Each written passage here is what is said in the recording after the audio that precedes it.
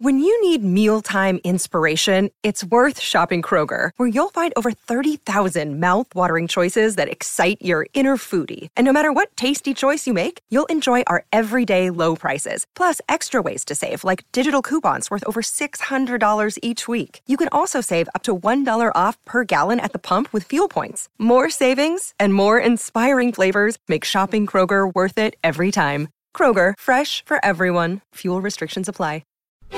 Pod Save the Queen! Hello and welcome back to Pod Save the Queen, the Daily Mirror's royal podcast. I'm your host, Anne Gripper, and I'm joined once again by our jet-setting royal follower, Russell Myers. Hi Anne, how are you doing? Yeah, well, thank you. So our regular listeners will remember that last week we caught up with Russell when he'd got back from his Middle East visit with Prince William. Well, Prince William's Middle East visit, really, but, you know, it was Russell that was definitely along for the ride, and that was definitely the big news. But he has been away adventuring again this week with Meghan and Harry. So that's going to be the main subject for our discussion today. But again, those of you who were listening last week will remember we were very excited because England had actually won a penalty shootout at the World Cup. And since then, things had got even more optimistic. And then today we're all a bit deflated because the World Cup dream has come to an end, which does mean that William's not in a tricky position of really wanting to be in Russia for the World Cup final, but being sort of banned diplomatically, essentially, by the ongoing diplomatic tensions with Russia. But he... one of the things that I found really nice before last night's ultimately disappointing match against Croatia was Prince William sent a good luck video message in which he kind of came across as really quite normal, just even in the language that he was using. You know, "You've done great," I think was the phrase that sort of sounded not really very royal. What did you think, Russell, of the messages he was sending? Well, so we'd seen him send a few messages on Twitter, and then obviously this video message came out just before the game. And I think he showed himself for, you know, who he is essentially. He's a massive football fan. We'd all been guilty of being caught up in sort of the fever pitch of it all, and of hoping for the best, really. And we've been drying our eyes, it must be said today. It was a great occasion while it lasted, but I think we won't go too much on the football. But it was we all were allowing ourselves to get carried away, but it really brought the country together, and I think he was sharing a lot of our sentiments really about how well this team has performed. And let's be honest, it's been a great place to be in England at the moment. We've been enjoying some amazing weather, which we're not used to, and the whole tournament's been fantastic, and this team especially have been great. And as he said, I think he said, you know, a new generation is enjoying the magic of this World Cup. The whole country is right behind you tonight. Come on, England, it's coming home. Well, unfortunately, it didn't come home, but this tournament really was one of the best, if not the best in living memory. It's been a fantastic occasion. A lot have been made about Russia and as you've touched upon, the diplomatic tensions that have existed over the last few months, and obviously can still continue to be a major factor. But taking it at face value, the tournament's been spectacular. England have outdone themselves, performed amazingly well, and it really has acted as a huge unity moment for the country over the last few weeks, and I'm just a bit gutted that it's all over, to be honest. But I'm sure we'll see Prince William joining up with the England squad before too long, probably maybe at their next get together. But yeah, definitely. I mean, you talked about the sort of the feel good factor this summer, which there definitely has been, and it kind of started, I guess, with Meghan and Harry's royal wedding, and they've been very much part of that, you know, excitement and Britain feeling good about itself this summer, or finding the really happy things to cling on to in what is sometimes difficult times as we face up to Brexit and the changing world and all that kind of thing. And you know, Meghan and Harry have been part of it again this week with their first official trip abroad.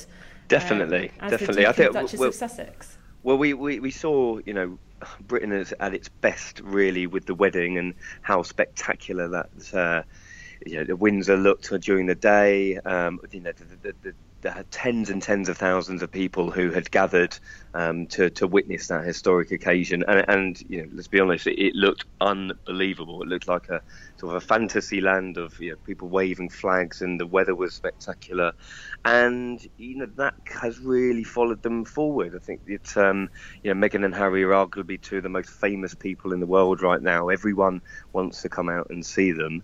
And it was no different in Dublin as well. There were really large crowds to support them wherever they went over this 2-day trip, whether that was arriving at the airport, people lining the streets waiting to see them. And Meghan is Hollywood, isn't she? She's got this sort of A-list quality about her, and Harry's sort of been a little bit moving himself into the background and letting her take a lot of the limelight, as you will. But they're working particularly well as a double act. They're going to be doing this a lot more over the next few months. And it was certainly a great reception for them wherever they went. And going back to the football, Harry was asked about our chances, and cheekily said that he believed that it was coming home, and I think that helped break the ice at certain moments and make them. Obviously, William's been talking about the football quite a lot, and that endeared him to a lot of people, and Harry and Meghan were keen to get involved in that bit of the action as well. And so, you mentioned them being a double act.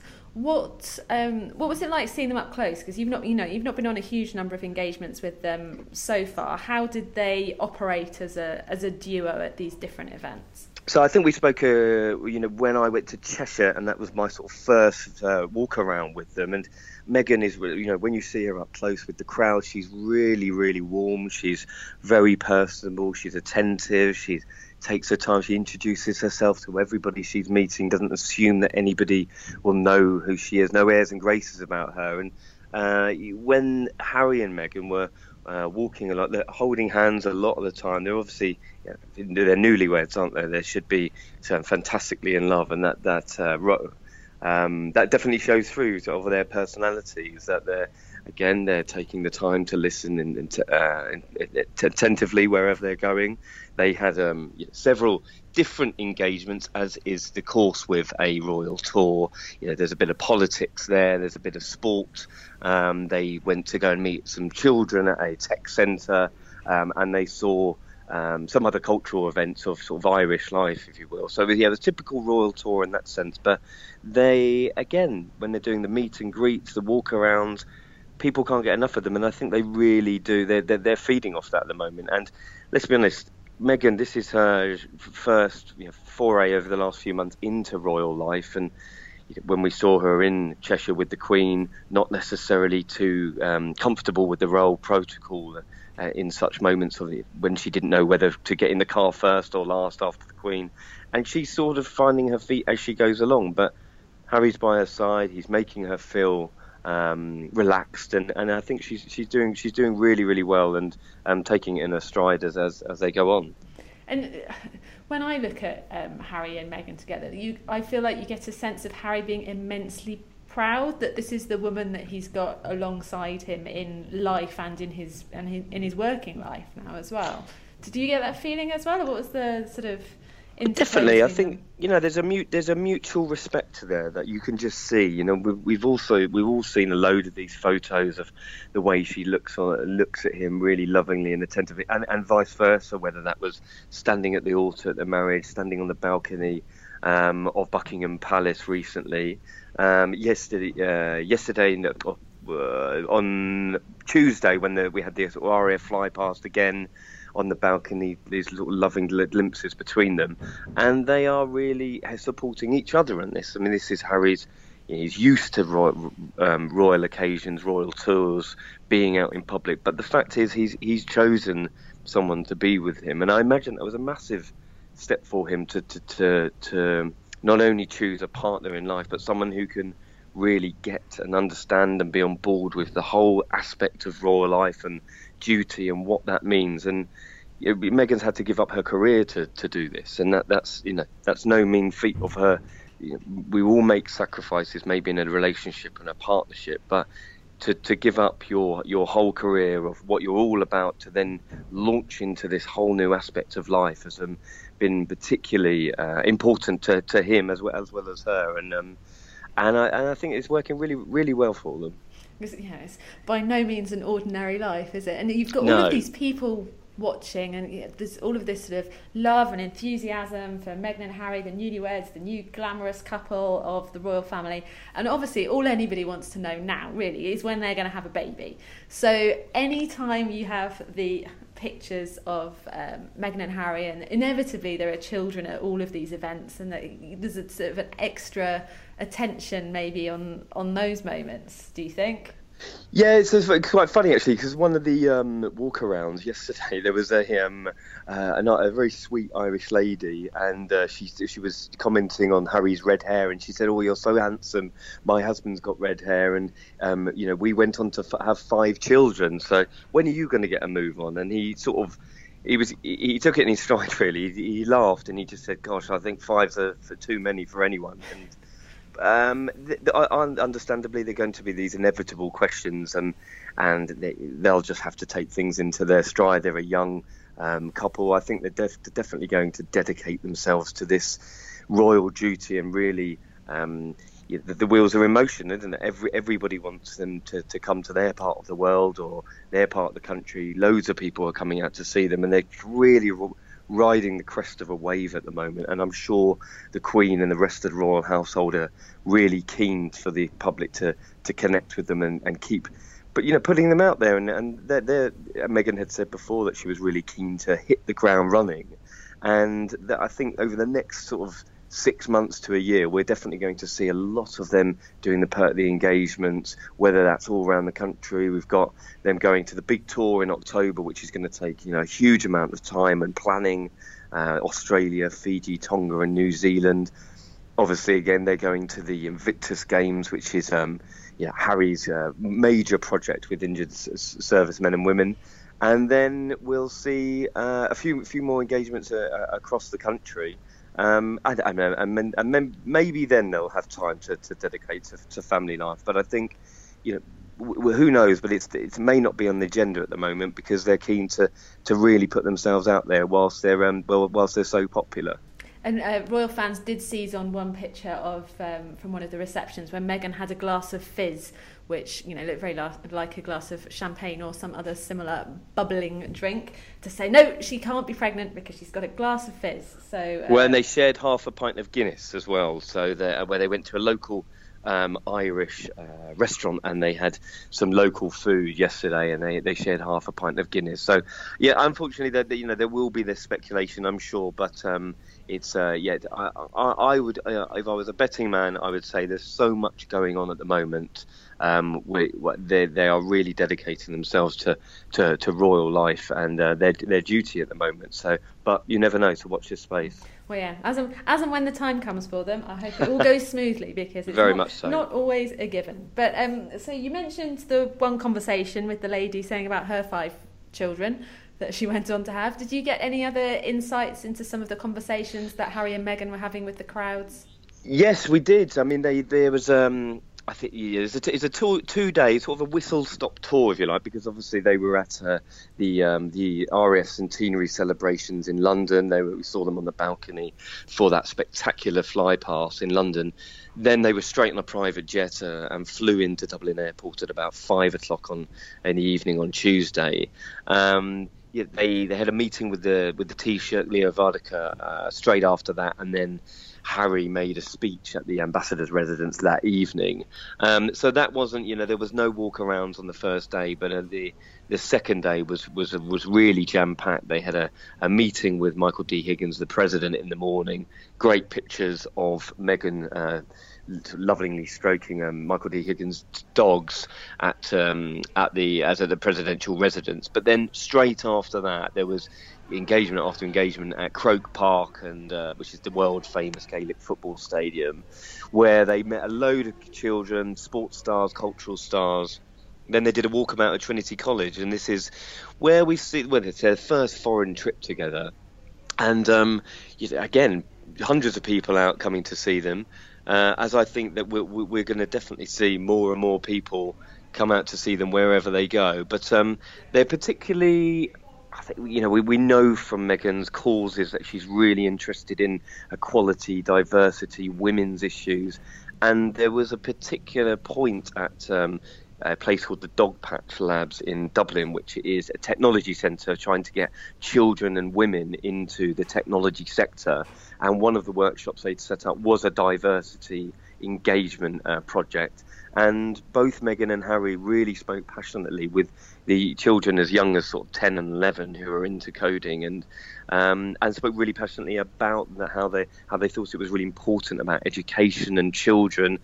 And I think with their own foundation as well, that I think that's what we're going to see Meghan get really interested in and taking forward, and really owning that sector of the foundation. So if I was to predict, I think that she will find her niche within her own charitable causes, and we'll definitely see her working towards something with women and children and diversity. The Whistle Stop store did say a large array of outfits, but we're not going to talk about those today. I'm going to get together with Danielle and Amber for a fashion special tomorrow, so that we can go through them in all of the detail and really focus in our chat, Russell, on what they did and who they met, and the conversations and kind of the impressions that they made of Ireland. So do subscribe to the show if you want the fashion bulletin to follow this one. But you mentioned about meeting the Taoiseach and Michael D. Higgins. How did the political element of the tour go, do you feel? Was this part of the Brexit charm offensive and all of that kind of thing, and building relations? Because obviously Ireland and the Northern Irish border is one of the key stumbling blocks and problems and headaches for the UK leaving the EU. Yeah, definitely. I think that, with the Cambridges and now the Sussexes, we've got some 4 young people who are really in tune with how the way the world is working. And obviously we are in particularly fraught political times on several factors at the moment, and there's no denying that Brexit is a huge challenge for all of us ahead. And when you've got 2 politically savvy people like Harry and Meghan, then it's a good idea to use them. And definitely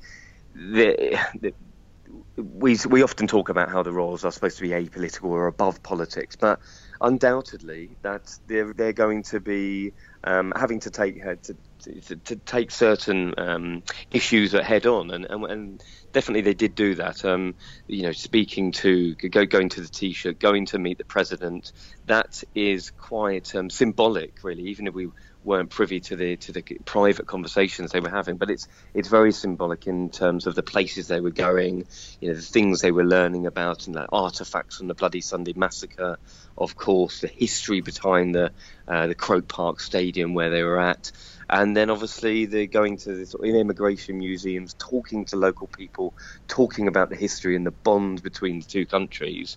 And definitely that when Harry was making his speech at the ambassador's residence, he was talking about the very, very shared history of, even though it is long and complex, he was saying, as each other's closest neighbours, the UK and Ireland's relationship is unique. Our shared history is long and complex.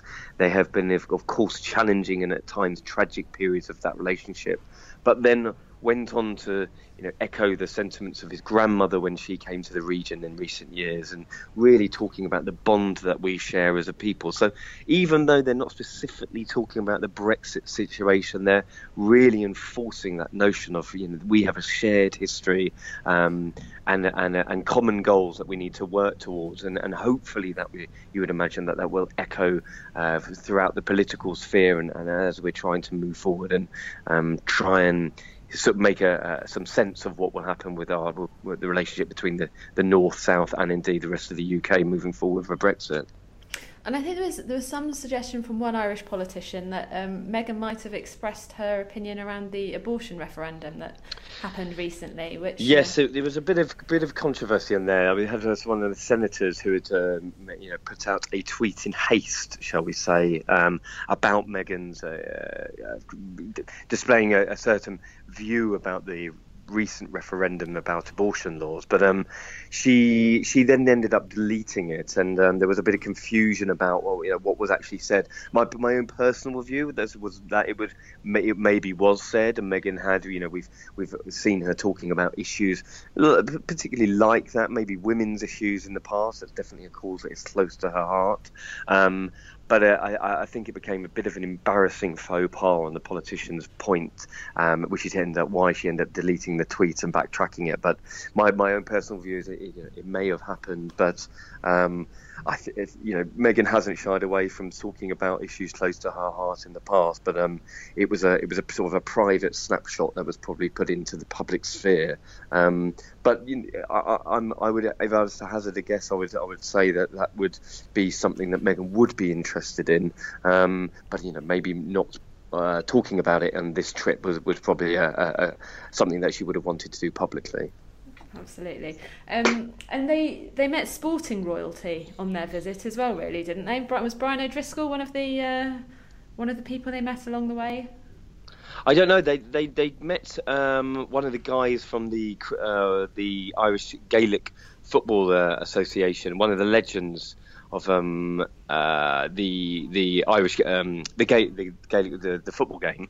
I'm not sure whether they met Brian O'Driscoll. As I think I've explained before, you can't be at all these places at once. So some of them are sort of divvied up between the royal correspondence between other newspapers. I managed to get around to quite a lot of the events yesterday, but such is the nature. We're all not travelling in motorcades, unfortunately, with police riders. So we're sort of packed onto buses like school children sometimes. And it's kind of like a really badly organised school trip for adults, and burly cameramen with lots of camera gear trudging along, sort of mostly unhappy most of the time because they've got to carry all their own gear. But we managed to get to to a few of the engagements. I did Croke Park, Trinity College, which was great. The Famine Memorial, which was particularly sombre, as you would well imagine. And Meghan and Harry listening intently to the sort of the educational lesson that they were being given right on the banks of the Liffey. But and then we obviously went to the Dogpatch Labs, which was the technology centre where all these incredible children learning to code were giving demonstrations to both of them for a couple of hours, which was really interesting, actually. So what was your personal highlight from this visit? It was just touching upon that, the Famine Memorial was a really sombre moment, actually. They just come from the Croke Park and Trinity College and doing this walkabout meeting, their first foreign walkabout meeting, Irish people having that joke with the local woman about the children. And then when you go to the Famine Memorial, it's as I said, it's on the banks of the river, right in the city centre, and it's a really sombre place to be. I mean, it goes back to 1845 when Ireland had its worst famine. The Great Famine, they called it, lasted for 5 years between 1845 to 1849-50. And that really shaped the history of Ireland as a country, and it's definitely something that is embedded within the fabric of society in Ireland. They lost 1 million people to emancipation, and another 1 million Irish left the country through emigration at the time. So the fabric of the country changed. They lost about 25-30% of the population at the time, and it's really embedded into the history and the relationship with Britain and Ireland and the rest of Europe and how they dealt with that. So, and you would imagine most people wouldn't have known about that. Maybe Harry's never been to Ireland. Maybe he'd heard about it in passing, but the actual nuts and bolts of the lesson that they were given, you could see it had affected him and Meghan quite deeply. And so witnessing that up close, you got a sense of, I'm sure that would have been something that they would have talked about later in the day or evening during their private moments together. And then they went straight to this the Immigration Museum, and then they met all these incredible children at this at the Technology Centre, and you could definitely tell that Harry and Meghan were really interested in in meeting all these incredible kids who are learning all this amazing computer wizardry, and I definitely think moving forward that's something they're going to be interested in. We've seen that with Harry and his involvement with Centre Bally, the children's charity in Africa he has, and I think that's something that Meghan will share and that they'll start doing together. So that's their first foreign trip together. So yeah, it's done. Ticked off. Success? Yeah, major success. Loads of people love them.